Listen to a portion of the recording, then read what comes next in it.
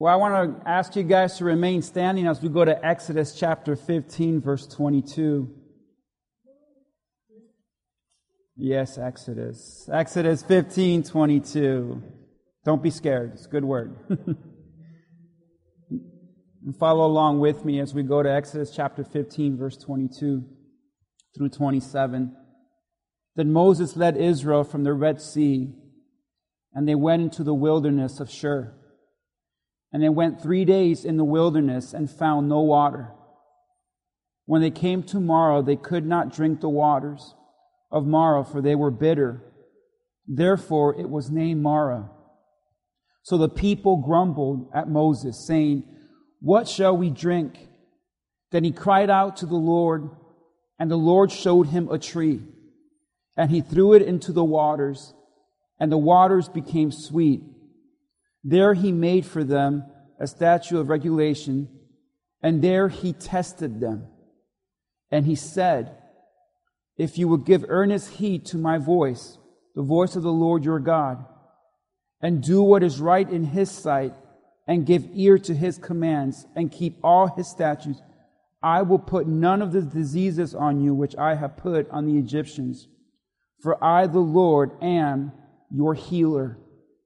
Then they came to Elim, where there were 12 springs of water and 70 date palms, and they camped there besides the waters. Let's pray. Father, I just ask in Jesus' name today, Lord, as we've gathered here in church, that you would bless this word to our lives and to our hearts, Lord. Father, use me to speak your word and your truth here now. We ask this in Jesus' name. Amen and amen. You guys can have a seat. As I started reading this scripture, the Bible says they came to a place called Marah.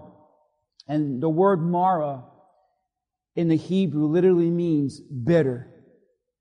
So the Israelites, they literally went to a bitter place. And I want to speak to you this moment, in this beautiful Sunday morning, on the title of What to Do When Life Turns Bitter. And I don't know about you, but as a pastor, I've seen many people follow God, trust in Jesus, serve Him faithfully. I've seen them go through great times where God is just evidently working and they see the goodness of God. And I've seen those same people, their lives completely turned upside down. And there are moments in life that you're going to see the goodness of God, and then life turns bitter. And maybe you're in that season in your life right now where life has gotten bitter. What do you do when you are a Christ follower?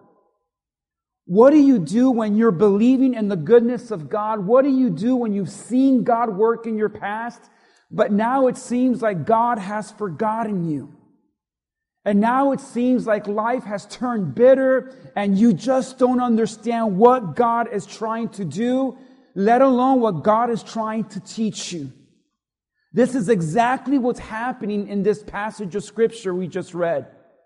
You know, everyone focuses on Moses and the Red Sea, and when the Red Sea opened up and how God made a way. We tend to look at that passage of Scripture and celebrate the deliverance of God, the goodness of God, the miracles of God. And we often preach that text and we say God's going to make a way when it's impossible, when you've reached a dead end. And that's where usually the messages end. But we never really talk about what happened after. You see, the Israelites, they were enslaved for 400 years. And they cried out to God, and God brought Moses, and Moses led them out of Egypt, and they went to the Red Sea, and Moses just prayed to God, and God said, "Put your staff in the water." And all of a sudden, we all know this story. We've grown up with this story. We've taught on this story. The Red Sea opens up. God makes a way. They go through the Red Sea. It closes up. It kills all the Egyptians that put them in bondage. They saw God work. And as a result, after this, Miriam got a tambourine out. She wrote a worship song, the Bible says, and all of them started singing to the Lord. They all started singing of God's goodness. They all started singing how God delivered them from their problems, how God made a way through the Red Sea, how God is faithful, how God is merciful, how God is good. And all of them were filled with this enthusiasm because they just witnessed God do the impossible. They just saw God work an amazing miracle. So they're worshiping, they're thankful, and now from that moment on, they're believing that God is with them, God is for them, God is good, God's going to do great things. They're excited about their future, they're excited about their lives, they're excited about their freedom. They felt the closeness and the power of God in their life, and then something happened. There's a problem. As they're going through the wilderness, the Bible says after 3 days, they find no water. Now, God just delivered them from a water problem, did He not? God just delivered them from a water problem, did He not? And now they're facing another water problem. They have none. For 3 days, they're tired. For 3 days, they're lacking. For 3 days, they're thirsty. And found nothing. Now, I want you to stay with me here because listen, God just delivered them from a massive, impossible water problem, a dead end. They just saw 3 days ago the goodness of God. They saw the miracle of God working. But now after 3 days, they're worried because they're trying to find water and they can't find any. They're trying to find water and there's no water in sight. And day 1 goes by and they said, well, maybe tomorrow we'll find something. And then tomorrow comes and they have nothing. And now there's a shortage and now they don't know what's going to happen. And now they're thinking, okay, maybe tomorrow, the 3rd day, we know that God's going to do something, but they're not finding anything. And maybe in my imagination, worry sets in. And now they're trying to think, what are we going to do? How are we going to get water? We need water to survive. How are we going to get out of this one? And they're kind of nervous. They're wondering, God, why aren't you doing anything? God, why aren't you helping us like you did just 3 days ago? And all of a sudden, there it is. From a distance, they see water. From a distance, they see a lake of water. And the Bible doesn't say this, but we have to know by the context of it that at that moment, I'm sure that they thought their problems were over. At that moment, they were filled with joy and excitement and happiness. At that moment, they must have been worshiping again and say, oh, we knew God was going to do it. We knew God was going to help us. We knew God was going to make it. We knew God was with us. Yes, the same God that helped us 3 days ago. Hallelujah. He's here right now, everyone. Look, there's water. And they were all overwhelmed with joy. And when they got to the water that they thought was the answer to their problems, when they got there, they realized they couldn't drink it because the water was bitter. Church, do you feel now their joy going to sadness? Can you really feel? Because I got in this story and I was mad. Because I'm thinking, wait a minute, I thought this was it. I thought this was going to happen. I thought God came through, but it's just bitter. What are we going to do with this, God? We can't drink this. We're right where we started. We still have no water. And now they're sad. And now they're disappointed. And now they're confused. Maybe they're even angry and frustrated Because just 3 days ago, God split open the sea. Just 3 days ago, God did the impossible. Just 3 days ago, we saw a miracle. Just 3 days ago, God answered our prayers. Just 3 days ago, He delivered. 3 days ago, He provided. 3 days ago, He was with us. And now it's bitter. Let me ask you this question. What do you do when life turns bitter on you? What's this church going to do when life turns bitter? What are you going to do as a believer when your life turns bitter? See, Mara, let me tell you what Mara represents. Mara represents the things that did not turn out the way you thought. Can I get a witness this morning? Because remember, they saw Mara from a distance and they said, oh, we're saved, we're great, God is good. And when they got there, they saw the truth. They saw how bitter it was. And I don't have to ask. I know a lot of you here this morning, you've had a Mara experience. Life has turned bitter on you. And the thing you thought was the right one, the thing you thought was good, the thing you thought was the answer, ended up turning out to be your headache. Bitter. Disappointing. And you can remember that you were excited, but now you're frustrated. You can remember you had joy, but now you're sad because you're saying, it's not what I thought. It's not what I expected. And all of us have to understand that life turns bitter for those who know Jesus and even those that don't. Life will turn bitter on you. And that's when you have to still believe in the goodness of God. And all of us have a Mara experience.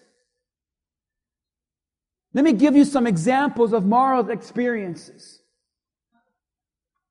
But maybe your Mara moment was your marriage. Do you remember when you met her?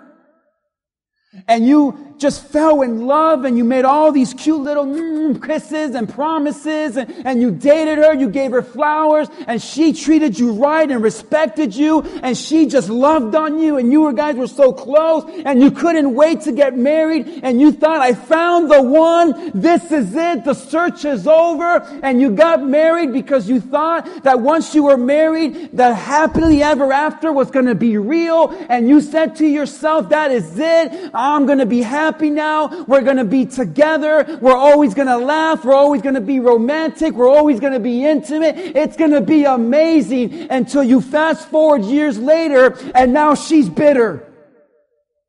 And now he's bitter. And he's angry all the time. And she's always complaining all the time. And you don't spend time together anymore. And people say, well, it's not what I thought. It's hard to be married. It's difficult to be with this person. It's not what I thought. Why? Because that's Mara.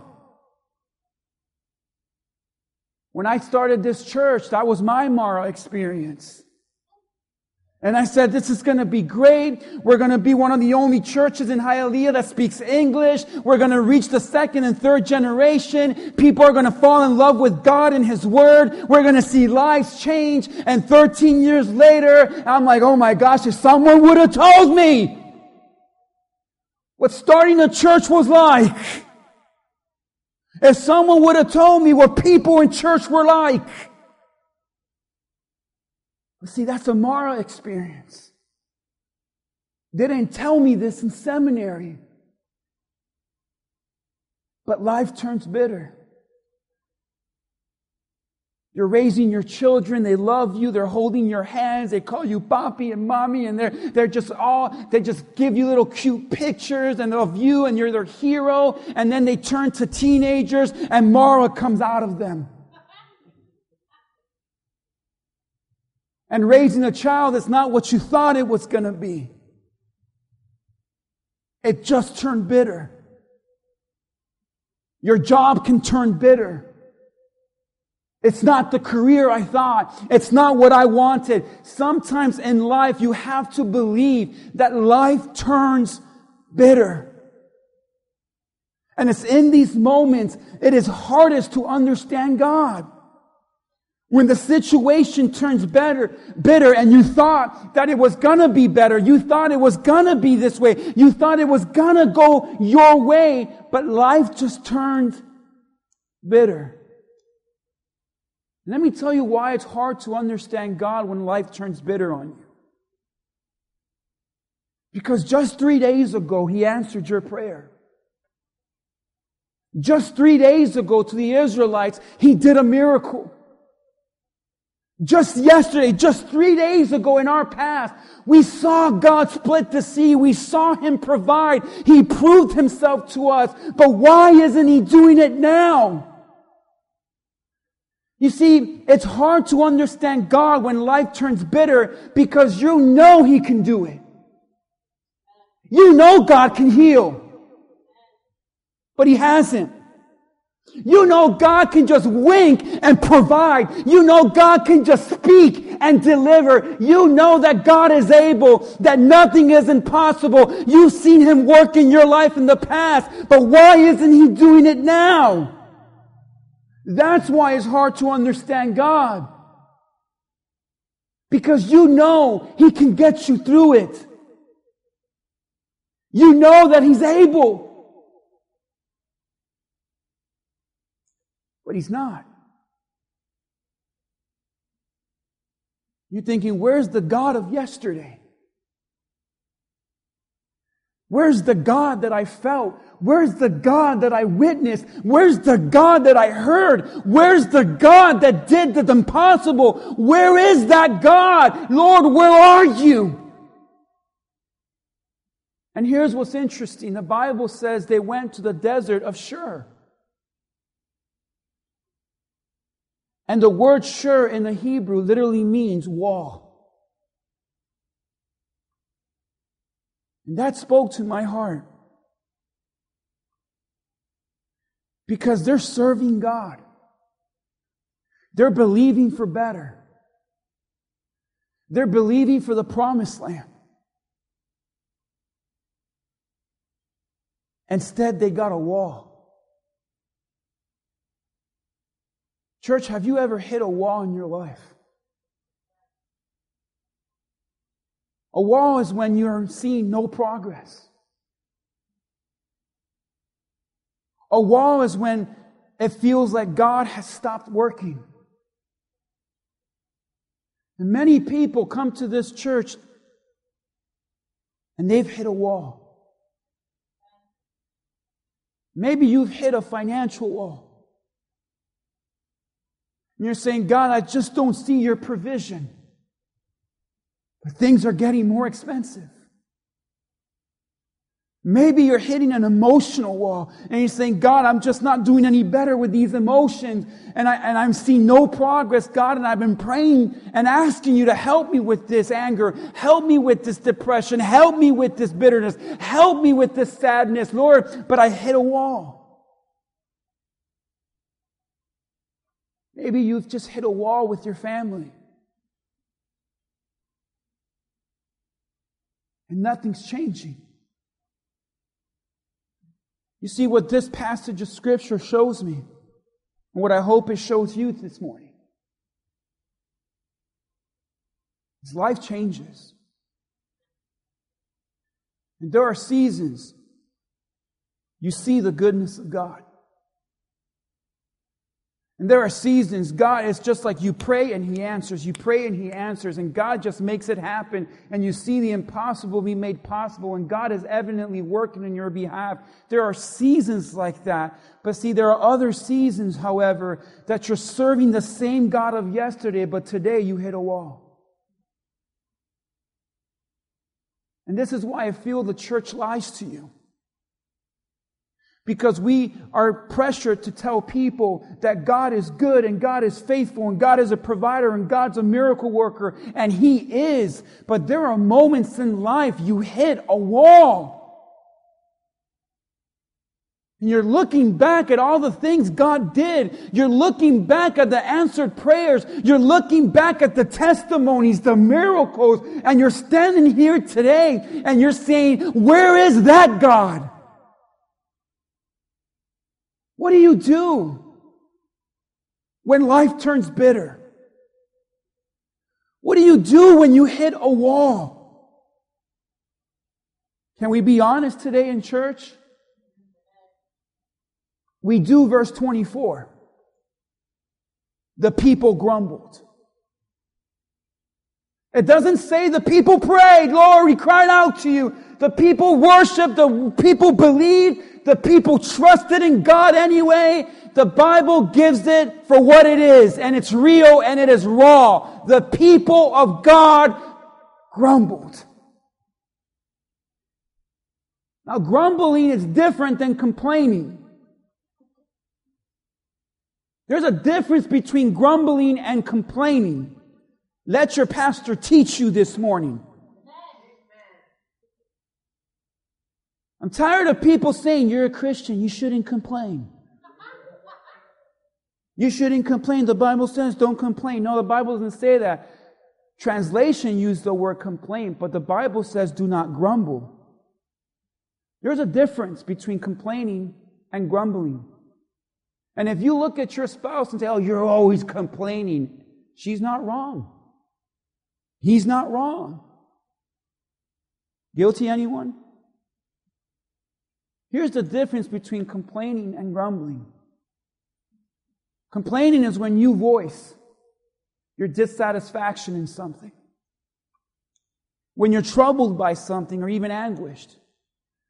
Your complaint is when you share it for the hope of changing it and improving it. There is nothing wrong, evil, or sinful about that. For example, your spouse has a right to complain to you. I know this isn't popular. But your wife, your husband, has a right to sit down with you and say, honey, we need to talk. I'm really not happy about this. I think this can improve. For example, you can say, honey, I'm overwhelmed with the kids and the house and the stress, and I just need your help cleaning up more. I need you to stop leaving mugs in the sink, and I need you to clean up more and help me out more. You know, I get it. That's not a complaint against you. That's a complaint about a problem. Your spouse has the right to complain without punishing them. You go to a restaurant, your burger comes back raw. Are you going to say, no, I'm going to eat it because I'm a Christian. I'm not going to complain. I'm going to be thankful I got food anyway. No, you're going to bring it back and say, I'm dissatisfied with this. It needs to be better. Thank you. Complaining is not wrong. You can complain about our country. It doesn't make you ungrateful. You can call your representatives, your senators. You can write letters and complain. That doesn't mean you're less faithful. You can complain. Now let's talk about grumbling though. The word grumbling literally means to growl. Here's what grumbling is.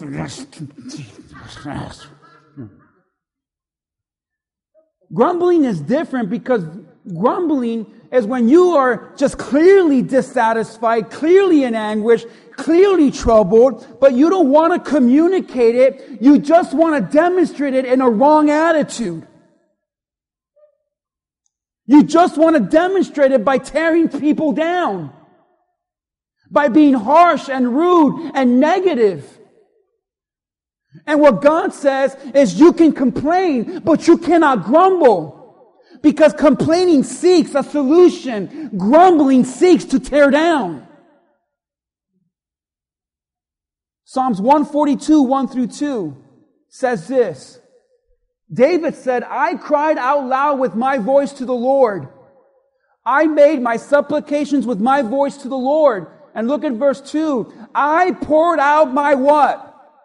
I poured out my complaint before Him. And I declared my trouble before Him. Now God doesn't say, David, I thought you had faith. David, you shouldn't complain. David, you should trust me. No. God says when you are dissatisfied, when you are troubled, when you are hurt, I want you to bring it before me. I want you to complain, because when you surrender that to me, you are seeking improvement. You are seeking change. God says you can complain all you want. Just don't let your complaining turn to grumbling. And the problem is today, we don't have a lot of complainers in our world. We have a lot of grumblers. People that just want to walk around through life with bad attitudes, negative, fault-finding, criticizing, tearing down. That's what God says I don't want my children to do. Let me give you an example. The same spouse that complains to her husband and says, honey, I need more help in the house. Honey, I just need you to maybe shut off the TV earlier and help me put the kids down. And at least that gives me more time to do this and more time for myself. I would really appreciate that, honey. That's complaining. Now let me tell you, that same wife can complain, but she could also turn to grumbling. She can say, look at him. He never helps me. Look at him in the TV like everything's good. You know what? You are so inconsiderate. I can't believe I married you. You're lazy. You only think about yourself, and I can't believe you disgust me. That's grumbling. Because you did nothing to communicate, to fix the solution, but everything to communicate, to tear them down. You treated them harshly. Most people, when they drive, they don't complain, they grumbled. Someone just cuts you off. You don't say, excuse me, sir, I would really appreciate it if you stayed on your lane in the future. Thank you, God bless. No, you honk your horn, you hold it because it feels good. Don't lie. And you yell at them and you curse at them and you, what's the purpose? Let me just turn up my worship music.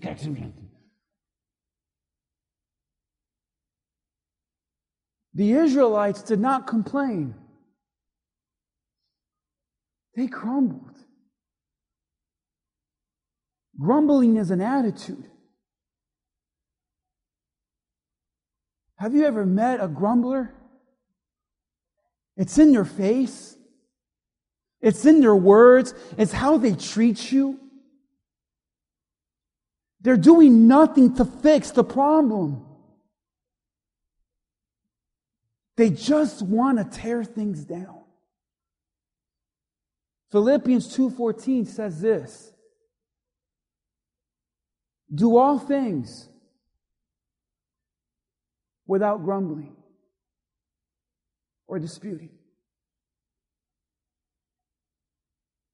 God says in every area of your life, not a grumble out of you. Do all things, do everything. How many things do you do in a day?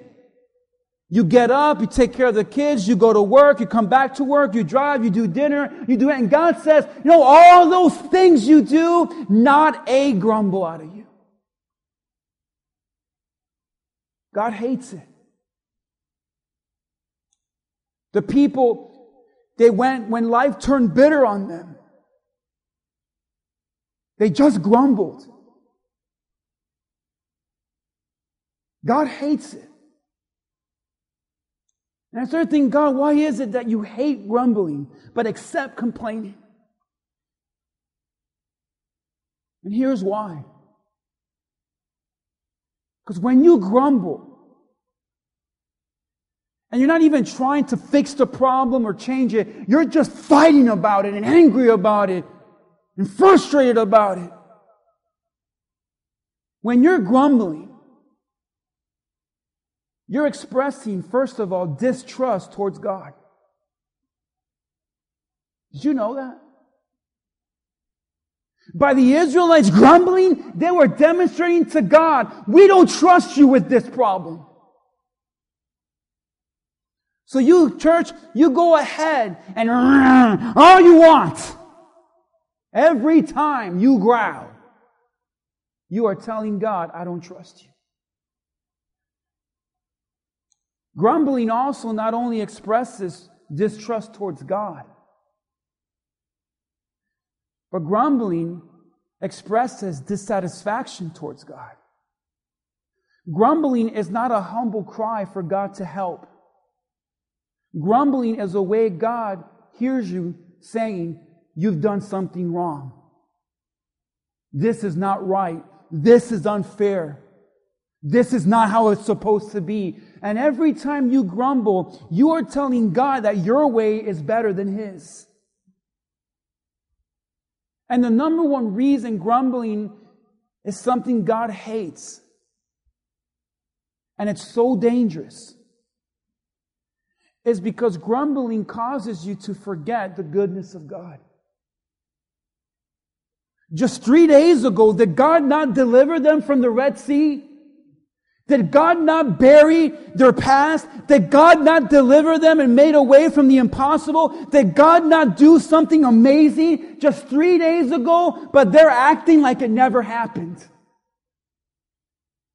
And can I tell you, if you're going to survive this life, you have to remember the goodness of God and what He's done in your past. You have to remember, I remember when God answered that prayer, and if God answered that prayer then, He could answer this one now. Or I remember when God provided then, He'll provide now. And I remember when God healed me then, He can heal me right now. See, the devil wants you to forget the goodness of God.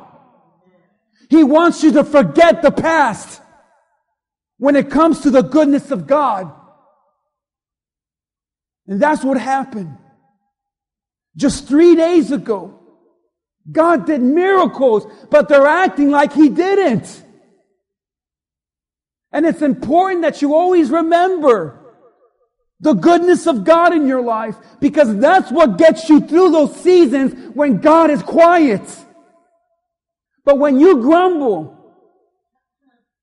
you're forgetting the past and the goodness and the greatness of our God. And when you forget the greatness and the goodness of your God, it invites fear to torment you. It invites worry to plague you. And it causes doubt to destroy you. Can I tell you that when a believer lives in fear, worry, and doubt, it's because they have forgotten the goodness of God? And they live with doubt. That's what happened to the Israelites. When life turned bitter on them, they started doubting. They were afraid. They were worried. They were questioning God. They forgot the God of 3 days ago. And there's a lot of us today living in doubt. You watch the way our country is headed, and now you're doubting. You're seeing the shortages, and now you're doubting. You're seeing the rise in inflation, and now you're doubting. You're seeing all the bad news, and now you're doubting, and you're questioning what's going to happen, what's next, what if we don't make it, what's God going to do, how are we going to do this, how are we going to figure this out, and God is yelling at you, do you remember? Come on, show me your hands if you can remember a time in your life God did something amazing. So why would you dare live in fear, worry, and doubt right now? And many people doubt what God is going to do because they forgot what God has done. The reason you doubt about what God is going to do is because you forget what God has done. Maybe life has turned bitter for you. And you just want to grumble. And you just feel like telling God, God, this isn't right. This isn't fair. You're always making it hard on me, God. But we have to read the story for what it is. It's truth. Grumbling did nothing to move God in their life. Grumbling did nothing to change the situation. Grumbling did nothing to get them out of their problem. Grumbling will do nothing for you. And maybe you're forgetting the God of yesterday. You're forgetting the God that delivered you in the past. The God that made a way when it was impossible. Can I tell you something today, church? You still serve that same God. That God that answered your prayer then is still God. That God that delivered you then is still in control today. When life is good, God is good. When life is bad, God is still good. That God that healed you yesterday can still heal you again today. God says, I want you to remember me when life turns bitter. I want you to remember me when life doesn't turn out the way you thought. I want you to remember me when I'm quiet. I want you to remember me when I'm not doing it your way. I want you to remember me when life is at its hardest. I don't want you living with grumble. I don't want you living with fear. I don't want you living with worry. I don't want you living with doubt. You have to remember the God of yesterday so you can make it today and to the promises of God tomorrow. You have to remember, I am the same yesterday, today, and forever.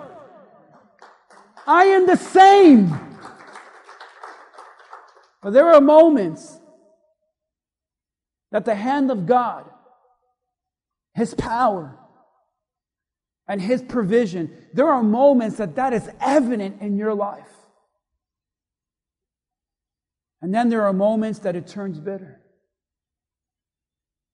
You know, when I look at pictures of our church, when I was younger, I know, it's changed.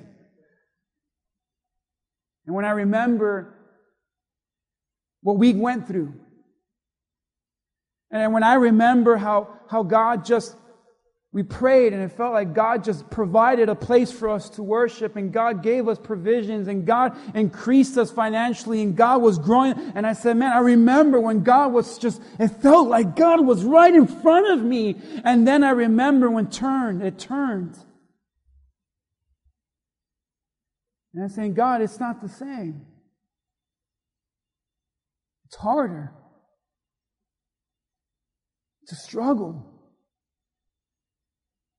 But that's when I have to believe that God is the same. Because He's the same. Yesterday, today, and forever.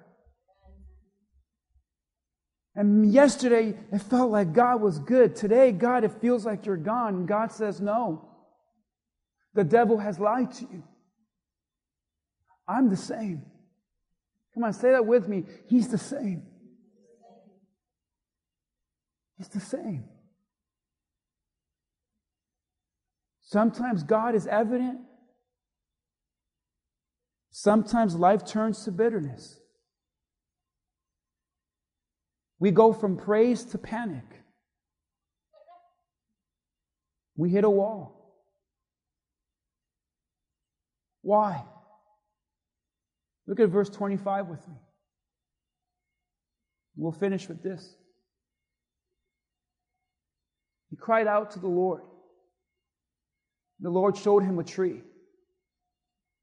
He threw it into the waters. The waters became sweet. And there He made for them a statute and regulation. And there He tested them. He tested them.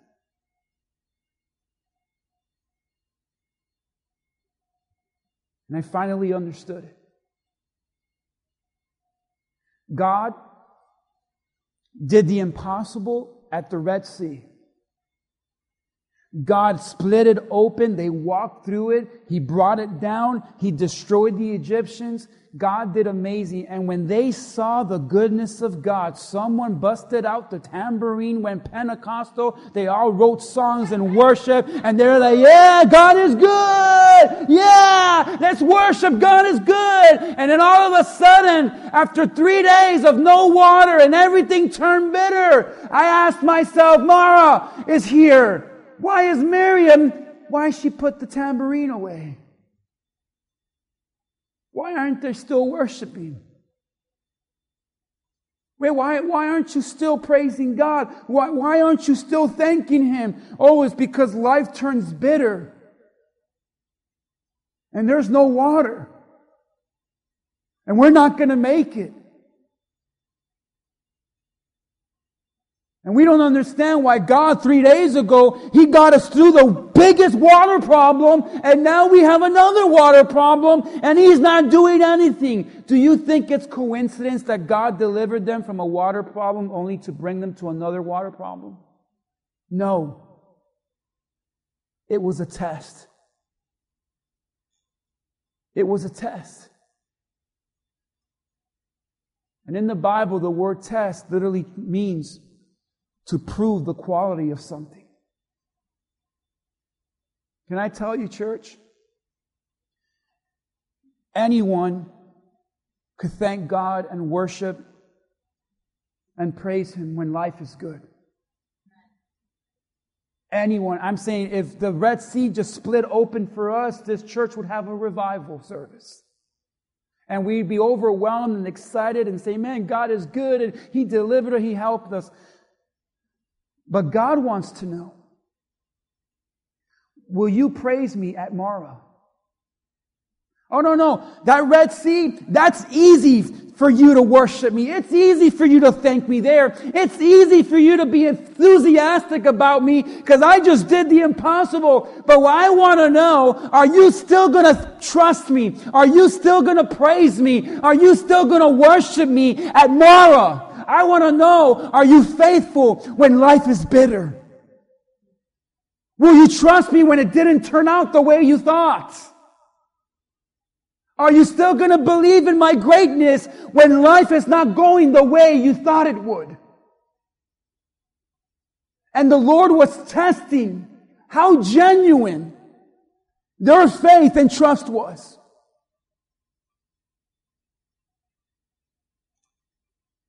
God will test you before He can bless you. And right now, life might turn bitter. But at that moment, God is watching you and He's saying, I want you to see for yourself what's in your heart. When you go through a test, your faith is being tested. Not to show God how genuine it is, because God knows all things. He's trying to get that to be revealed to you. Because you can say right now, church, I love God, I trust Him, I believe in Him, and all of that is good. But see, God wants to know, will you say that when you're at Marah?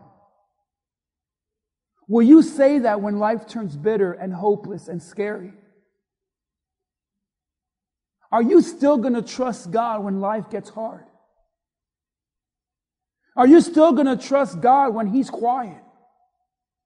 Are you still going to trust God? See, but the Israelites, they failed because they forgot the God of yesterday. And He said, the same God that got you out of the Red Sea can get you out of this right now. But it's a test. It reveals. You say, well, why would God put me through a test? Because a test will reveal, first of all, it reveals who God is. And sometimes the greatness of God is demonstrated through the darkest of trials. Not only does a test reveal who God is, but a test will reveal who you are. Who are you when life is hard? Who are you when life is not going your way? And not only is a test something that reveals God and it reveals who you are, but a test will also reveal to others who God is. And this seems unfair to me, but sometimes God will put you through Mara so that someone that doesn't know God will see the goodness of God through you. And God will test us as a church. God will test us as a ministry. Because when life turns bitter, that's when God wants to know, do you trust me? So let me close it with this. Maybe you're here this morning and you're saying, God, I want to see the God of yesterday. I want to see the God that delivered, that healed me. I want to see that God that did the impossible. Well, Pastor, it seems like yesterday, that God of yesterday is not here today. Because right now I'm faced with things that are hard. I'm faced with things that are impossible. Right now I'm faced with things that I just don't know what I'm going to do. That's scary. Because those Israelites, they left Egypt saying, okay, He's God, we're going to follow Him, we're going to trust Him. Then the Red Sea opened up and when they said, man, I'm so glad we trusted Him. Look, He delivered us, He helped us, He got us through. And 3 days later, it turned bitter. God said, now is a test. Are you going to keep going by holding on to yesterday's miracle, knowing I'm the same today? Or are you going to just fold in and say, no, it's over. It's helpless. Let's go back to verse 25, church.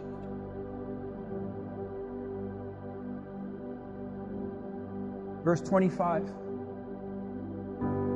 God does something interesting because maybe you're here today and you're saying, God, my life has turned bitter.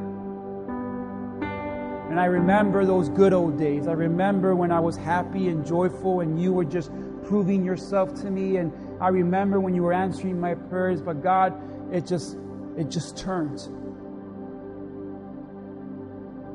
And it's bitter now. What do you do when life turns bitter? Moses did something interesting. Remember, the Israelites, they grumbled. They had bad attitudes.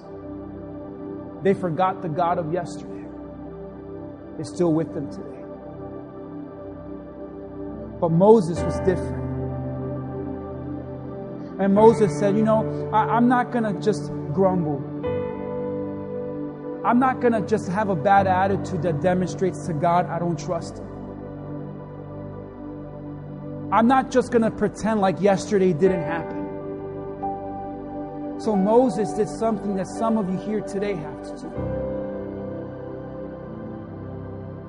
And he cried out to the Lord. He cried out to the Lord. But this is what I don't get. I wish the Bible said he cried out to the Lord and the Lord changed the water again and the Lord did a miracle and the Lord brought water and everyone drank and everyone was happy and the Lord came through. That's not what the Bible says. Yes, the water changed. But when Moses cried out to God, it says he cried out to the Lord and the Lord showed him a tree. Now let's stop pretending this makes sense. But can you imagine now, and I want to preach to you this morning, because Moses cried out to God and said, Lord, we need water. We're tired. We're thirsty. We're lacking. We're going to die in this desert. If you don't do something now, it's over. Because the human body cannot survive 3 days without water. Have you ever been there? Not water. But Lord, if you don't do something now, it's over. Or am I crazy? If you don't do something now, we're giving this up. God, you gotta do something. And he cried out to the Lord. And he showed him a tree. Can you imagine if you cried out to God? I want you to think about the biggest problem you have right now. And imagine now you cry out to God and you say, Lord, I'm going to listen to Pastor David. I'm crying out, Lord, I need a miracle. I need provision. I need you to do something. And God opens up your eyes and he says, look at a tree. Would you then say, oh my gosh, thank you, Lord. I needed a tree. God showed him a tree.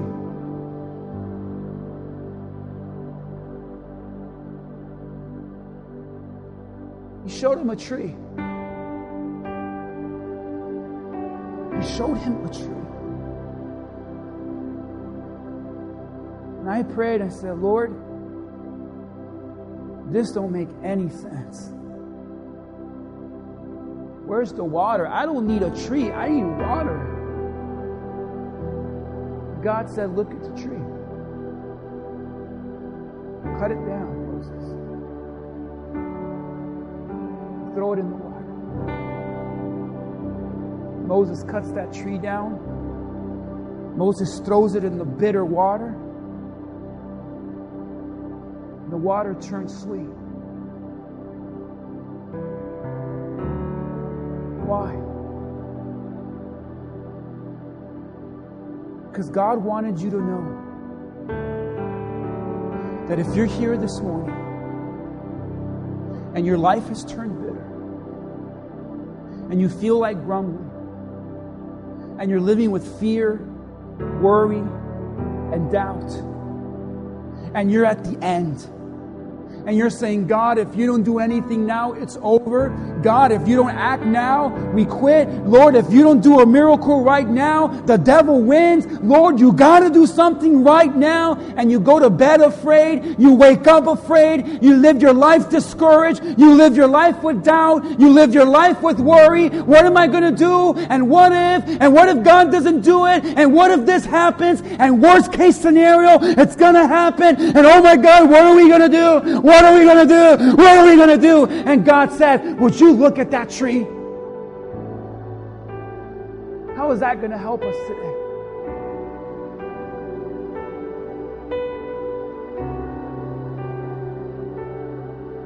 Because Jesus was crucified on the tree. And he was slain and cut down. And he was thrown into the bitterness of our sin. And on the third day, he rose. Just like on the third day, this water changed and transformed. And God told Moses, I want you to look at that tree because I want the future generation to know that that tree represents my son who's going to die on the cross for their sins. And when he rises again on the third day, like that water on the third day, it's going to turn, it's going to change, and everything's going to be made great again. And everything's going to be made whole again. And something sweet is going to come out of this. See, you're thinking, well, Pastor, how does that help me with my problem? Because in Romans 8:31 through 32 it says this. It says, what then shall we say to these things? If God is for us, who can be against us? See, right now, hold that verse. Go back. Hurry up. Go back. What shall we say about these things? See, how many things are you guys facing right now? One, show me your hands. One big thing, 2, 3 big things, crazy things, impossible things. God says, what shall we say about these things?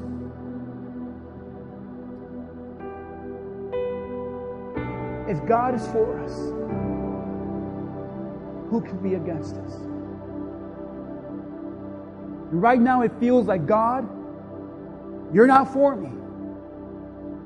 But the Bible is teaching us that God is for us. Even when life comes against you, even if everything turns bitter on you, you have to believe that God is for you. It might feel like God's against you. It might feel like the world is against you. It might feel like your children are against you. The finances are against you. Your health is against you. Your future is against you. Everything's coming up against me. And I don't know if I'm going to make it. How do I know I'm going to make it? How do I know I'm going to make it? How do I know I'm going to make it? How do I know God is for us? How do I know? Verse 32. He did not spare His own Son, but delivered Him over us all. How will He not also with Him freely give us all things? You know what God says here? When everything's fighting against you, and you're questioning whether I'm for you, I want you to look at the tree.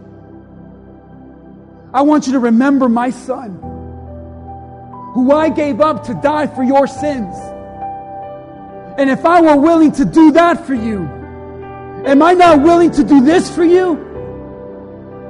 And if the devil has you living with fear and worry, always look to the tree. Always remember the cross, because as Jesus Christ died for you, you better believe He will provide for you.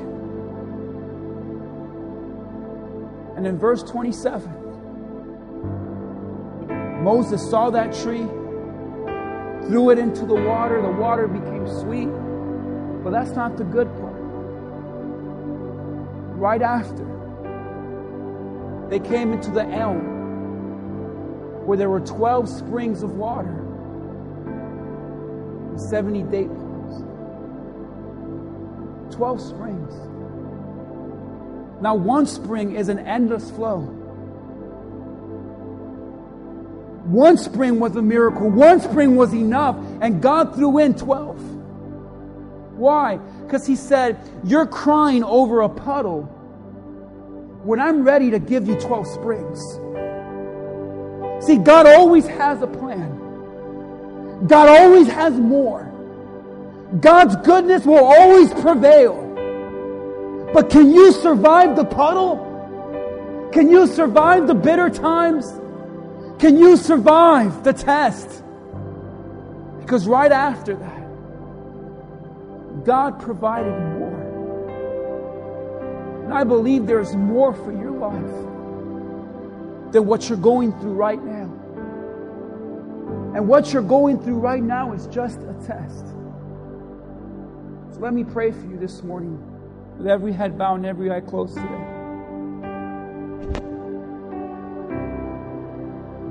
You're here this morning, and life has turned bitter on you. And you're saying, God, it seems like the God that you were yesterday is not here with me today. Lord, life has turned bitter. And I don't know who this message was for this morning. But you're going through a test. And God will prove Himself to you. But you need to prove yourself to Him. Saying, Lord, I will trust you in the bitter times. I will worship you in the bitter times. I will thank you in the bitter times. I will believe in your goodness in the bitter times. And I'm not just going to praise you when life is good and you're coming through. I'm going to praise you when life turns on me. And maybe you've been living with fear and worry and doubt because you are doubting today because you have forgotten the God of yesterday.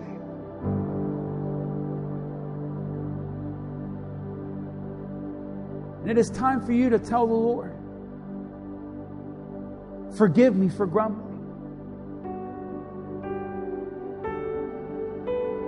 And Lord, I believe you're still working miracles. I believe you still have a plan. But this is just a test. Let's all stand to our feet. I want to pray for everyone here today.